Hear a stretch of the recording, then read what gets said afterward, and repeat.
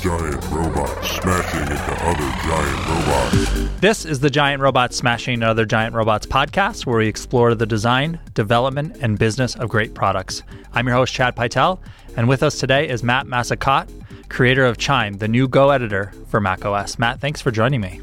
Thank you so much for having me on the show. So you're working on Chime, which I just said is the new Go editor for macOS. Tell me a little bit about Chime and what your goals are for the product. Sure. So there's a million editors out there, and I think that pretty much every developer has 4 or 5 on their computer right now. Usually they have one that they prefer. And one of the things that I always have looked for a very long time for my development experience has been something that runs on the Mac, which is a long time my platform of choice, but also focuses a lot more on polish and delivering less features well, as opposed to having a grab bag of a large number of features. And this is kind of an area it's very hard to find a tool that fits this exact criteria. And that was the goal of this company. So before you started working on Chime, what editor were you using? Well, a bunch. I think that one that was near and dear to my heart for many years was TextMate. It's one a lot of people are going to be familiar with. And I'm one of these people who was using TextMate 1 up until the moment that it was no longer supported by the operating system. Mm-hmm. And once I hit that, I realized that I need to have some sort of replacement for it that really feels like it matches the platform that I'm interested in using, but that also has some of the features and deep language support that, for example, TextMate never had, but something like IntelliJ or a JetBrains product has in spades. One obvious question is, why didn't TextMate 2 do that for you? So for those who don't know, at some point, TextMate, the original author said, I started working on TextMate 2. Correct me if I'm wrong about the context here. I started working on TextMate 2. I'm not going to continue that as a paid product anymore. It's going to be open source. Mm-hmm. That's exactly right. They changed the icon, they open sourced it, and along with that, there was a number of internal changes. And it changed the feel. It's very similar, of course, very similar application. It changed the feel of it, even though TextMate was profoundly influential in the editor space. I mean, I don't know if you're familiar that Visual Studio Code, which is a dominant system right now, relied for a very long time on TextMate grammars to provide a lot of its language features, specifically related to syntax highlighting. And I know that a number of other editors they say we support TextMate themes and TextMate grammars. It's like a selling point for a lot of editors.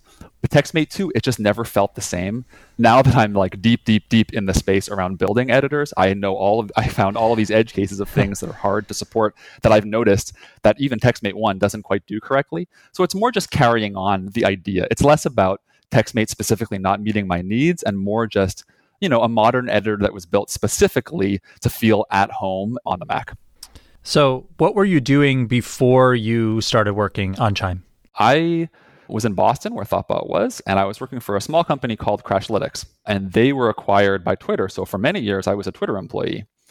And in fact, the idea for Chime came from, I have a co-founder that I work with, partner. She works in design, and we had been talking for a long time about collaborating, but we didn't have a good idea of what to do. And I had this long discussion with some folks at Twitter about just what editors they have on their computer and what they like and don't like. This was like a lunchtime conversation. And I got home and I was relaying this story to her, and she said, why don't we work on an editor? And at first I was like, that's an absolutely crazy idea. There's so many editors out there. Most of them are free. It's just a very difficult thing, I think, to get involved with. But after I initially rejected the idea, I just couldn't shake the thought that, but boy, wouldn't it be wonderful if that already existed? And that's when it kind of took hold.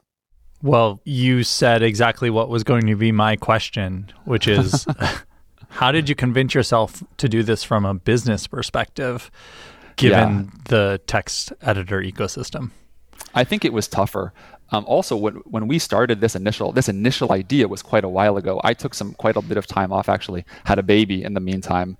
Congratulations. Thank you very much. That's like a life-changing thing. And so a lot of the way you're used to working, especially if you're going to be working from home, forget for yourself. It really changes a lot of things. But we have wrestled with, up until even just yesterday, we've talked about a million different ways that we could potentially monetize something like this. Is it a feasible business? I still don't have a very definitive answer for you, but based on some feedback that I've gotten from people, I think that I can divide up developers into like 2 very, very, very broad categories. And one is developers who completely reject the idea of paying for any tool related to the work that they do, except for the computer itself. Everything has to be open source. Everything has to be free. It's silly to think about anything else. And then there are other people who aren't really interested in tinkering, don't have a strong feeling one way or the other about whether the tools they use themselves are open source, unless it's part of their product and they need to be able to, for example, tweak or change things. They want a tool that is like already working, built. They can just sit down and work on something and have it work. And I think that is a minority, maybe unfortunately for our company, a minority of developers, but definitely one that we're exactly intending on catering towards. I think that certainly even the ecosystem continues to evolve, particularly because you mentioned Visual Studio Code. And I feel like that is something that has come along in the last few years and seen tremendous amount of uptake from developers. Yeah, the rise of Visual Studio Code is unbelievable. Right. And so I think that shows that people will switch, even in a world where like there's Vim versus Emacs. Right. People will switch. And, so I used Vim exclusively for years and years and years, but I'm still open to trying new things. And I'm now using Visual Studio Code because I tried it out with Vim bindings. Mm-hmm. And the overall ecosystem and what it provides is a better suit for me right now for what I'm working on. Yeah, I think that your experience is not uncommon at all. There are some diehards who will never give up a total command line experience or a pseudo command line experience with something like Vim or Emacs. And I think that that's absolutely not a problem. Some people value extremely the microscopic productivity. They want to be able to feel like they have really optimized their ability to manipulate the text itself. And then there's a wide range of people that want an experience that feels pretty good, that has a GUI, but that also doesn't sacrifice or maybe minimally sacrifices the pure text manipulation. And I'm assuming that you're kind of in that group. Yeah. And then there's going to be another set of people, which is, I think, still a relatively small group that cares a lot about the experience of using the tool as well. And maybe I'm an example of somebody who's been developing for a long time. I can barely get by in VI and Emacs. I can, but I don't feel maximally productive in that environment. So when it comes to Chime, what's your overall strategy or philosophy for where you're trying to hit on that spectrum? Well, I think that the actual editing experience of just manipulating text is critical, because if you don't feel like you can do what you want to be able to achieve, it's a very frustrating experience. Forget having any fancy language features. But Chime just matches almost exactly the editing experience you'd get in any other text system on macOS. So I don't know if you realize this even, but all macOS text input views, I guess, they support Emacs key bindings. And so just by default, Chime does as well. But definitely the editor is not built around optimizing microscopic manipulations. It's more built around having a pleasant experience just interacting with your code. So what you said there about Emacs bindings, I was actually aware of that, but I feel like it's one of those things that a lot of people aren't aware of. Yeah. But that also leads me to believe that you're not creating everything from scratch for Chime, that you're building off of things that are standard macOS components. Is that right? Yes, definitely. But there's a lot of customization that's gone into it. I mean, we started with here's a text view, and the text system in macOS, which is roughly shared between iOS and their desktop platform, it's unbelievably powerful. It's difficult to customize, but it can do a lot of things in a very performant way. I wouldn't say that it's built exclusively for the use case of an editor. It's more built for something like a word processor, I think, as their first use case. Yeah. But very performant, can do an enormous number of things. And that's where all of our text-based system is based off of. From a technical perspective, what have been the areas of biggest challenge in terms of using those components? And I know building a text editor is not easy. And so where was that first stumbling block that you hit along the way? The first thing we did when we first got started was we tried to prototype. We sat down, my design partner and I, we sat down and we built these mock-ups of what would an editor look like that we think would feel good using. And then once we had a couple of basically screenshots that we felt looked really great, I sat down and tried to implement some of them. And one of the things that Chime has, it's this really small thing that a lot of people like. It has a line numbering gutter along the side where it just shows what line you're on. And the colors of the line number change basically depending on the context of what's on that line. And I've gotten a lot of good feedback about this. It was a small feature, but it really got into the depth of understanding what do you need to do in order to show line numbers to update them in a performant way as the text changes, especially for very large documents. And I think that really gets to the core of some of the challenges related to text handling. Is it's pretty easy to build something fast when text doesn't change. But as soon as you have the user going in there and manipulating things along the way, you have to be constantly rereading and in many cases, reparsing incrementally the text that's changing. And that's a very difficult thing to do, even for something like line numbering, where you still have to visit every single character in your document in order to understand where all the line breaks are. So there's a lot of work that goes into basically getting sublinear performance as you're editing text. Mm-hmm.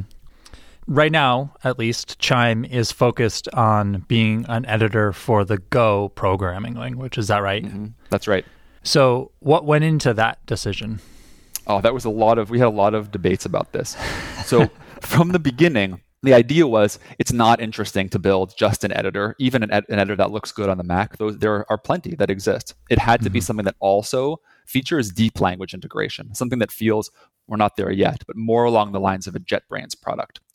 And so to do that, right away, we realized that we're going to need to have our own parsers, basically, to understand the language, to be able to build a semantic understanding of the code that you're editing. Because at the time we were doing this, there really weren't a lot of options if you wanted to have deep semantic understanding of the code, unless you were to do it yourself.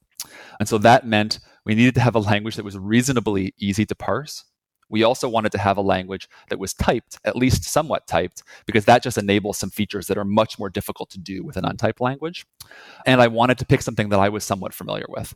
And so Go fit that bill. At the time, I had done a little bit of Go. I wouldn't say that I was an extensively experienced Go programmer, but I had written compilers in the past. And so I had some experience doing parsing and working with type systems.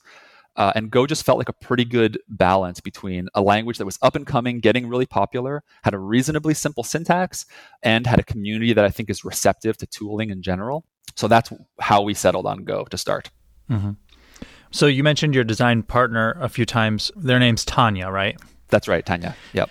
Was there any resistance or hesitation around the idea that you were going from something that Tanya would use themselves to something that they wouldn't use? Well, Tanya's not a developer. Is that what you mean? Yeah. Well, it was interesting too because she has done design, but not a lot of digital design. This was the first major, I would say, app project that she's ever looked at before. And there wasn't a lot of hesitation on her part about working on a product that she wouldn't have any direct experience working with. We did spend a lot of time. I have just screenshot after screenshot from every editor you can think of here's what their find and replace looks like. Here's what their autocomplete looks like. And we went through a lot of these things together. But, she's put a lot of trust in me, actually. She just decided, I think this is a good way to go. And she's run with it for the most part. So there hasn't been too much resistance. One thing I just mentioned about find and replace was actually a big feature that you think is just like table stakes. Every editor needs a find and replace. But it's funny how many beta testers we've had that we didn't have this feature till recently and no one ever mentioned it, which I think is hilarious. But this was one where she had a lot more input on how should the experience be. It was less about producing pixels and more about thinking about how the interactions work. And that was a great experience for the two of us to work together and to prototype things and then work on some screenshots and then prototype more and just get a feel. And there was many cases where she would build something and then I would go prototype it and immediately realize, no, this is never going to work. It doesn't feel right because of these reasons that we never would have noticed until we had prototyped.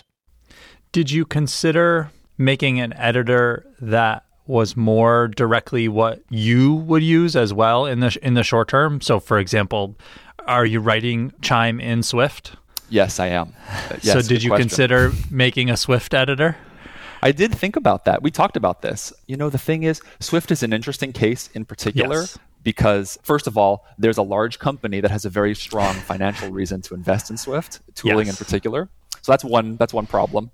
A second thing, I'm not sure if you're aware, but there's actually a lot of tooling that's open source built around supporting just Swift infrastructure. So they have tooling that's been around for a long time to be able to do semantic understanding.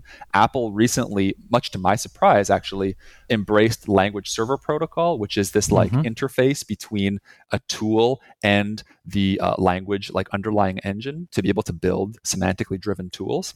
Yeah. To my knowledge, Apple has not made use of this yet for their own projects, but they definitely do have a language server that you can go and run. And I've tried it out. It's been interesting. But it's just it's a tough sell for me. There is someone actually working on a Swift tool right now for the Mac, but it's tougher for me to justify it because I know that it's just not an area that I think we can add a lot more value than something like Apple can. Right. It's interesting too, because in like the Apple development circles, a lot of people actually direct a lot of hate towards Xcode, which is Apple's development environment. Yep. But if you spend time scrutinizing Xcode, not necessarily whether it's stable or whether it can do all the things that you want, but just in terms of its level of polish, it's really a very impressive piece of work. Yeah. I'm right there with you. I think that at least in terms of that, it would be a very hard sell. And you'd be taking what might be already a challenge to get a good audience for your product and potentially holding it back even more. Yeah. Another factor related to the choice of language is you also want to build something that's going to be useful. And so it's tough to build something for Swift because you're immediately going, I want to build an iOS app, but you need all this build. There's a bunch of systems besides just the actual code itself that you need to deliver something. And so it's just harder to build the whole package for Swift than it would be for something like Go, where most people's development experience is around building something and then compiling from the command line, deploying from the command line. And really the only interaction you need is the actual editing of the source. Right. You basically need your editor and a terminal. That's right. So when it comes to Chime and telling people about it publicly, that this was a thing that existed, how long ago did you do that? Well, a long time ago. And that was actually one of the mistakes that we made from a company perspective. I think it was a misstep, but there's this baby coming. And so I knew that I was going to be unavailable for quite a while. And so we had these like specific things. We're going to try to finish something right before we're taking time off. And we did. We had this prototype ready and we announced a beta. We had a blog post that got quite a bit of interest, actually. Got a large number of beta testers in a short period of time. And I think the mistake that we made was we were really rushing towards having a certain level of experience from the UI. We wanted the UI to look a certain way and not to be screenshots. We wanted to put up only real functioning UI in our marketing material and on our website. And I think that we focused so much on that we didn't take a step back and just start using the editor over a long period of time to make sure that it felt good. And so we shipped this beta that had a lot of performance issues. It had a lot of bugs. And I think that we shipped it too early just because we had this, of course, real deadline we wanted to meet. But that was something that I think we did too quickly. Well, yeah, but people often say that if you don't feel like you've shipped too early, then you've shipped too late. Yes, that's true. That's true. What is it? They say you're supposed to be embarrassed a little bit by whatever you ship. Right. So when was that? Well, it was probably a year and a half ago. So how have things gone since then? Well, a lot of work was pretty much paused during the time we were with our baby. Raising a new human. Yeah, raising a new human. And then we started picking up work a little bit more seriously. I would say last summer, we started getting a little bit more serious and then really kind of kicked it into high gear in the last 6 months. And the thing that was interesting about this is taking this time off. You know, the world doesn't stand still while you have a baby. It feels like it should because being a parent is a very tough thing to do. But during that time, we talked briefly about Visual Studio Code and Language Server Protocol. But during that time, Visual Studio Code just continued to gain tremendous momentum. Yeah. And Language Server Protocol, which is this, I talked about this interface between semantically driven tooling and the language itself, has gained a lot of popularity. And so we actually faced this really interesting kind of like conundrum where we were saying, well, okay, we are building our own stuff and it's very capable and performant in many ways, but is missing a lot of features that would be just in terms of time, incredibly expensive for us to do ourselves. And meanwhile, there are these servers. In the case of Go, there's 3 or 4 that some capabilities that they provide now are far inferior to what we can deliver. But there are many things that they can do that would take us so long to build and would be difficult to catch up with as the language changes itself. Doesn't really scale if we wanted to move into multiple languages.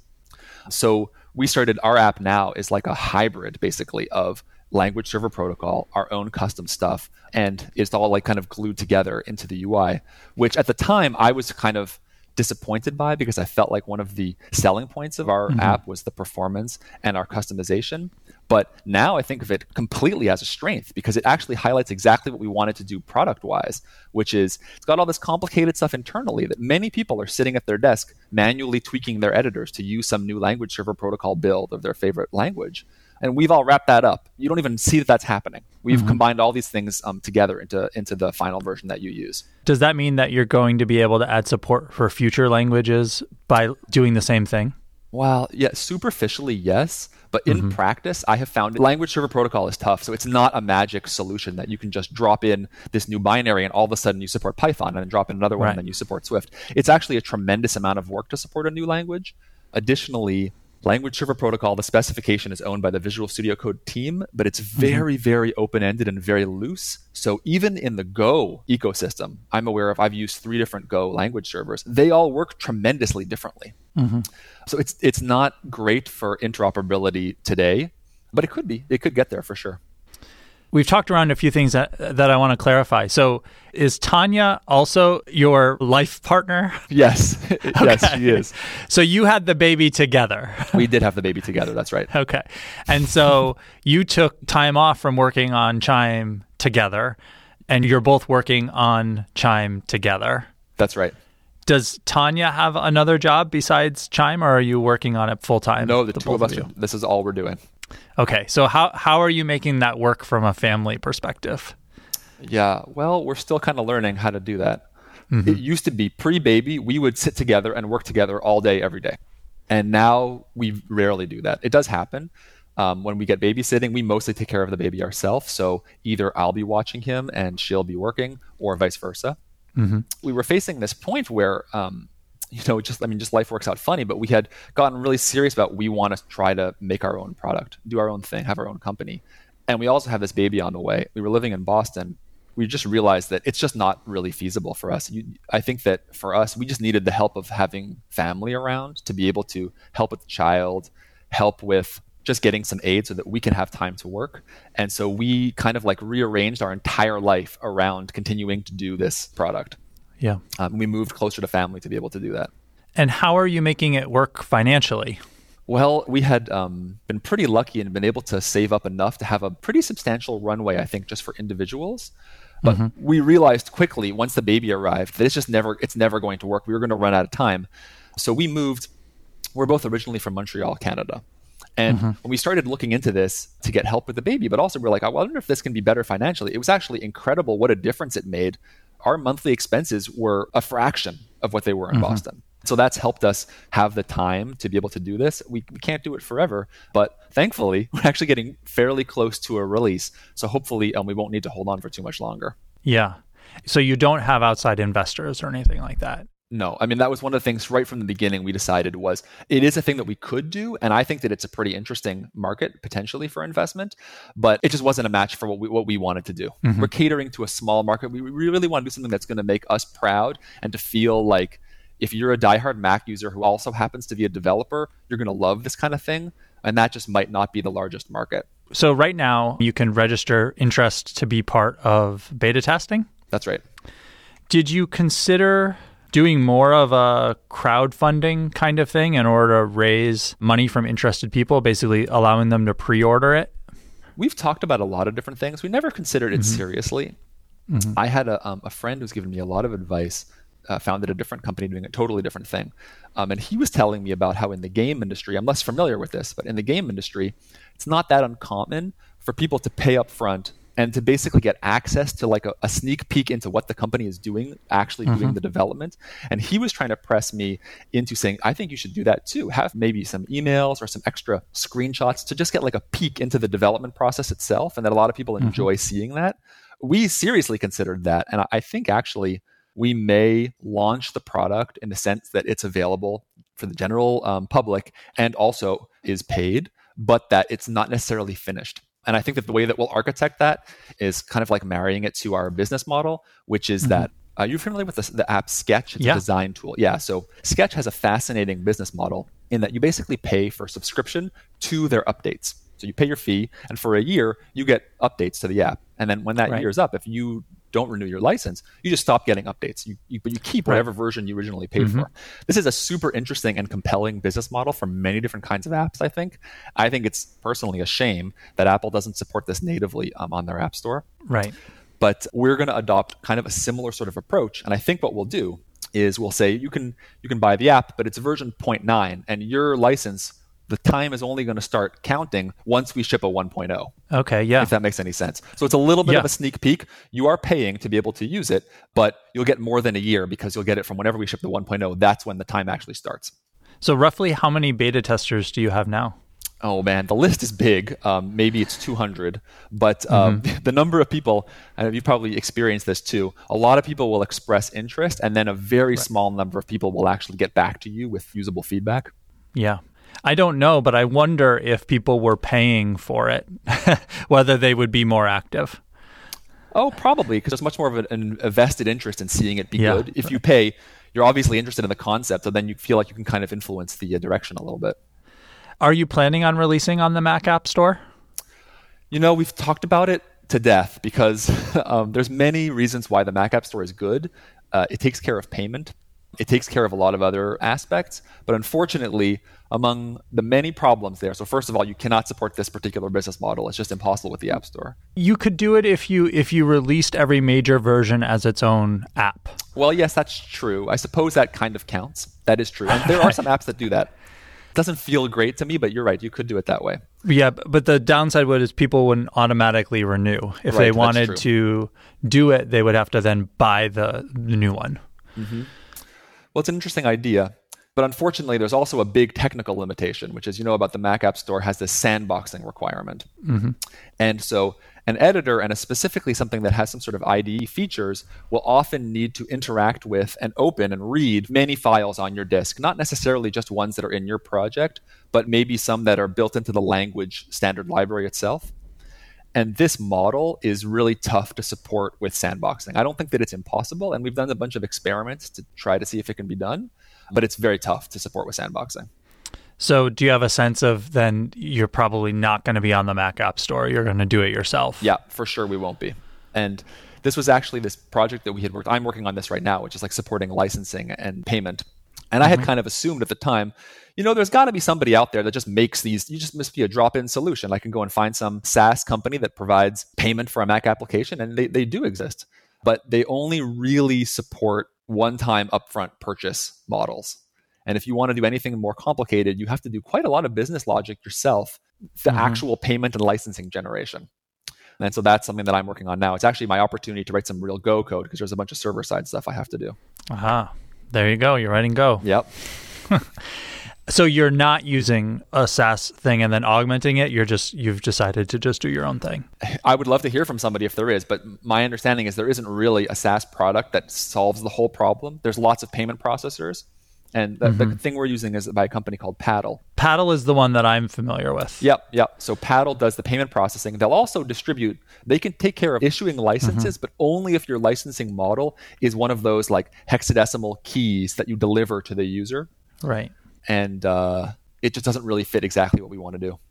So you're using some parts of Paddle, but not others? Yeah, we're using Paddle for the payment specifically. Yeah. But we're going to be issuing the license ourselves. I was so surprised. I hopped into a Slack channel where a bunch of Apple developers are hanging out in, and I was like, okay, guys, what do you use to do payment? And every independent developer said, we make our own system. Right.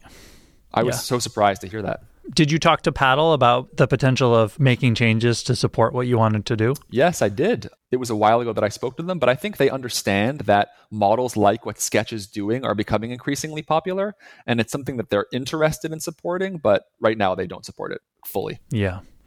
I agree that the Sketch model makes a lot of sense, particularly for things like Sketch or like Chime, which if you're a working designer or developer, and a designer in the case of Sketch, like you're using it all the time and you care about it, there's almost a sense of community around it as well. And so it really pays into that as well. Mm-hmm. So if you can play into that, it makes a lot of sense. Absolutely. But then also in a world where software subscriptions are becoming a thing, I think that the model is a good compromise because you're saying you're not going to lose access if you stop paying. You get to keep what you have today if you stop paying, which is not the case for a lot of subscriptions. And I think it helps developers and designers feel more comfortable with what they're buying. Oh, I couldn't agree more. I think that little distinction is absolutely essential. It removes that, in some cases, viscerally negative reaction to subscriptions that people have. If they aren't perceiving that you have an ongoing cost, and that perception is critical, if they don't perceive that, they don't feel like subscriptions for the most part are justified. And I've had that experience too. And so I really felt like, well, I'm not going to even start building something that has a one-time upfront payment. That system is just, in my opinion, doesn't work at all. So we have to have some sort of subscription. And we talked a lot about maybe we're going to build some server-side components. And so it feels like there's a reason why you might want to pay for a long term. But in the end, we just thought, why don't we just build something that's similar to Sketch, which is what Tanya was using to do all her design work anyways. It feels really good, and you don't lose anything if you stop paying. You can totally treat it like a one-time payment system if that's what you want. I think we're going to go even further than what Sketch does. I don't know if you're familiar with Sublime. It's a very popular also editor. Mm-hmm. And Sublime, you can download it and use it forever without paying. And all that really happens is there's a little badge that says your app is not registered. Right. And I think that we're going to go a similar route, which is you can use Chime, you can download it, you can use it. Eventually, it will let you know that it's unregistered. But I think instead of limiting or otherwise hobbling the product, it's going to keep on working. And it's just going to basically let you know in some subtle but noticeable way that you're no longer registered. That's an interesting choice. It feels like a risk. It totally is. We have debates about this constantly. What do you think? So the problem that I worry about is there's so many free options that are extremely high quality. And it could be, let's just say that, I like to think, but let's just say that Chime is the best editor you've ever used. But there are other editors that are very, very, very close that you probably already have installed on your system. And you get that dialogue that says, oh, your trial is up. I'm sorry, you're going to have to pay now. And you think, okay, well, I just don't feel like paying right now. I'll just use something else again. It'll be fine. And so I think that I would rather have some users that don't pay than not have those users at all. You think that's the wrong choice? It's obviously hard to know. You can say that there are a lot of people who probably use Sublime that if forced to pay for it, they would, but they're not forced, so they don't. Yep. And when you give that option of completely not paying and having it not be limited anyway, there's a risk that, especially for what we can assume will be, especially at first, a small audience with Chime, that you run the risk of you're not getting enough people to pay, and so you can't continue working on it. Yeah. No amount of, we've got more people than we expected using it is necessarily going to mean you can keep on working on it if they're not paying you. You're absolutely right. Okay, so let me pitch you another idea then. So suppose that instead of limiting the product, some apps just turn off completely and no longer function, or they might limit the capabilities. Suppose that instead it would say, well, if you're an unregistered user, all the capabilities that you have today continue to work, but in a future update, we might release some new feature that you have to wait before you can use. So let's say we add debugging support. It's a very commonly requested thing. Registered users get it today, but if you're an unregistered user, you have to wait until we decide, let's say a year from now, that we unlock debugging for unregistered users. And so we always have this extra carrot that we can dangle to kind of keep people along without having to cut them off completely. That's really interesting. I don't know off the top of my head of another product that does that. Do you? I don't. Maybe that's a bad sign. No, well, you never know. I can think of some sort of open source examples where that might be the case. So, for example, like MySQL Community Edition versus Commercial Edition might do this a little bit. Or Sidekick, which is a queuing system. I don't know if you're familiar. They sort of have a commercial version and an open source version, and they might hold off putting things in the open source version for a while. I'm not 100% sure of that, so if that's wrong, let me know. No, I don't know, but it sounds like a very reasonable model to use. Yeah. So that's definitely interesting, and it provides, some incentive to upgrade without completely shutting people off from the product. I guess the devil would be in the detail of whether it annoys people. Like if it's like, well, forget you, you're withholding something from me, and I don't like that. The way I would go about that is talking to people. For sure. I think so. I think a lot of independent developers have had this experience of there's so many stories of apps that have migrated from an upfront paid to a subscription. They've had a lot of lessons and a lot of interesting stories that have come up there. Yeah. I don't know what'll happen. If you look at Sketch, so Sketch is one of the apps that you just stop getting updates. The app freezes.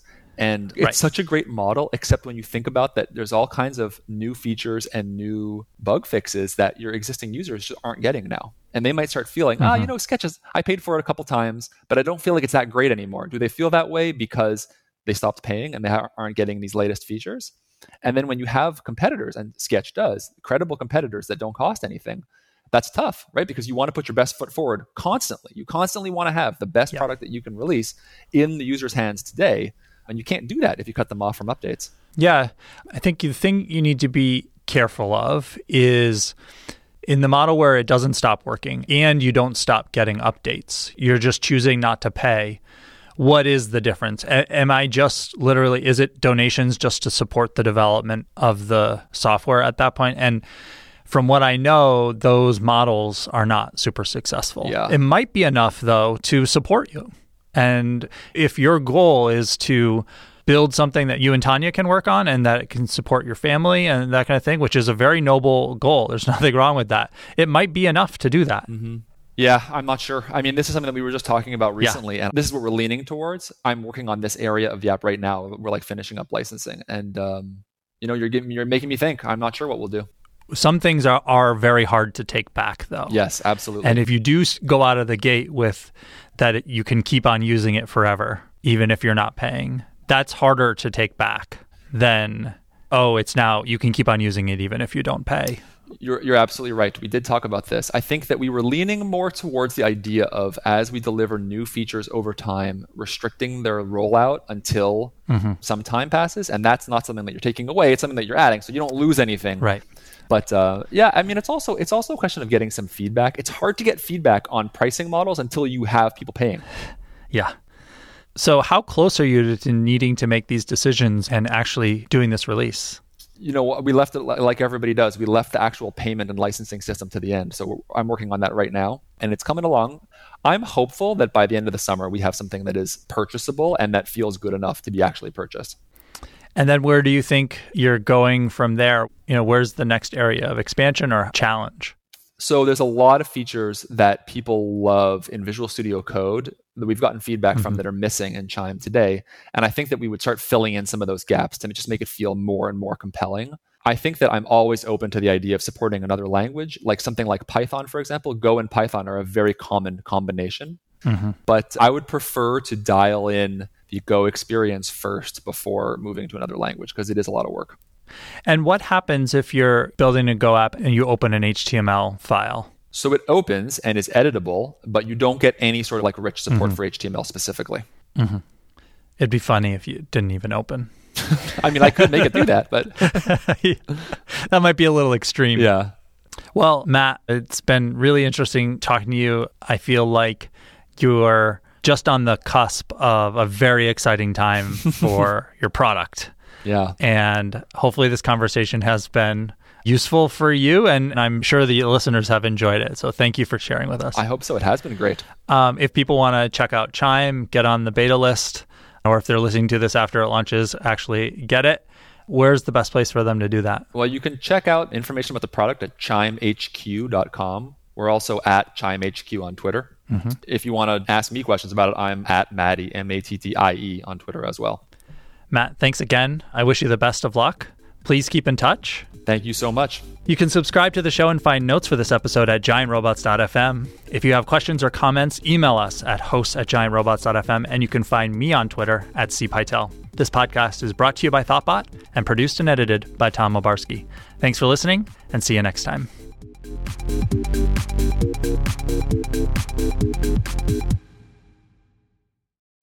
This podcast was brought to you by Thoughtbot. We are experienced designers and developers who turn your idea into the right product.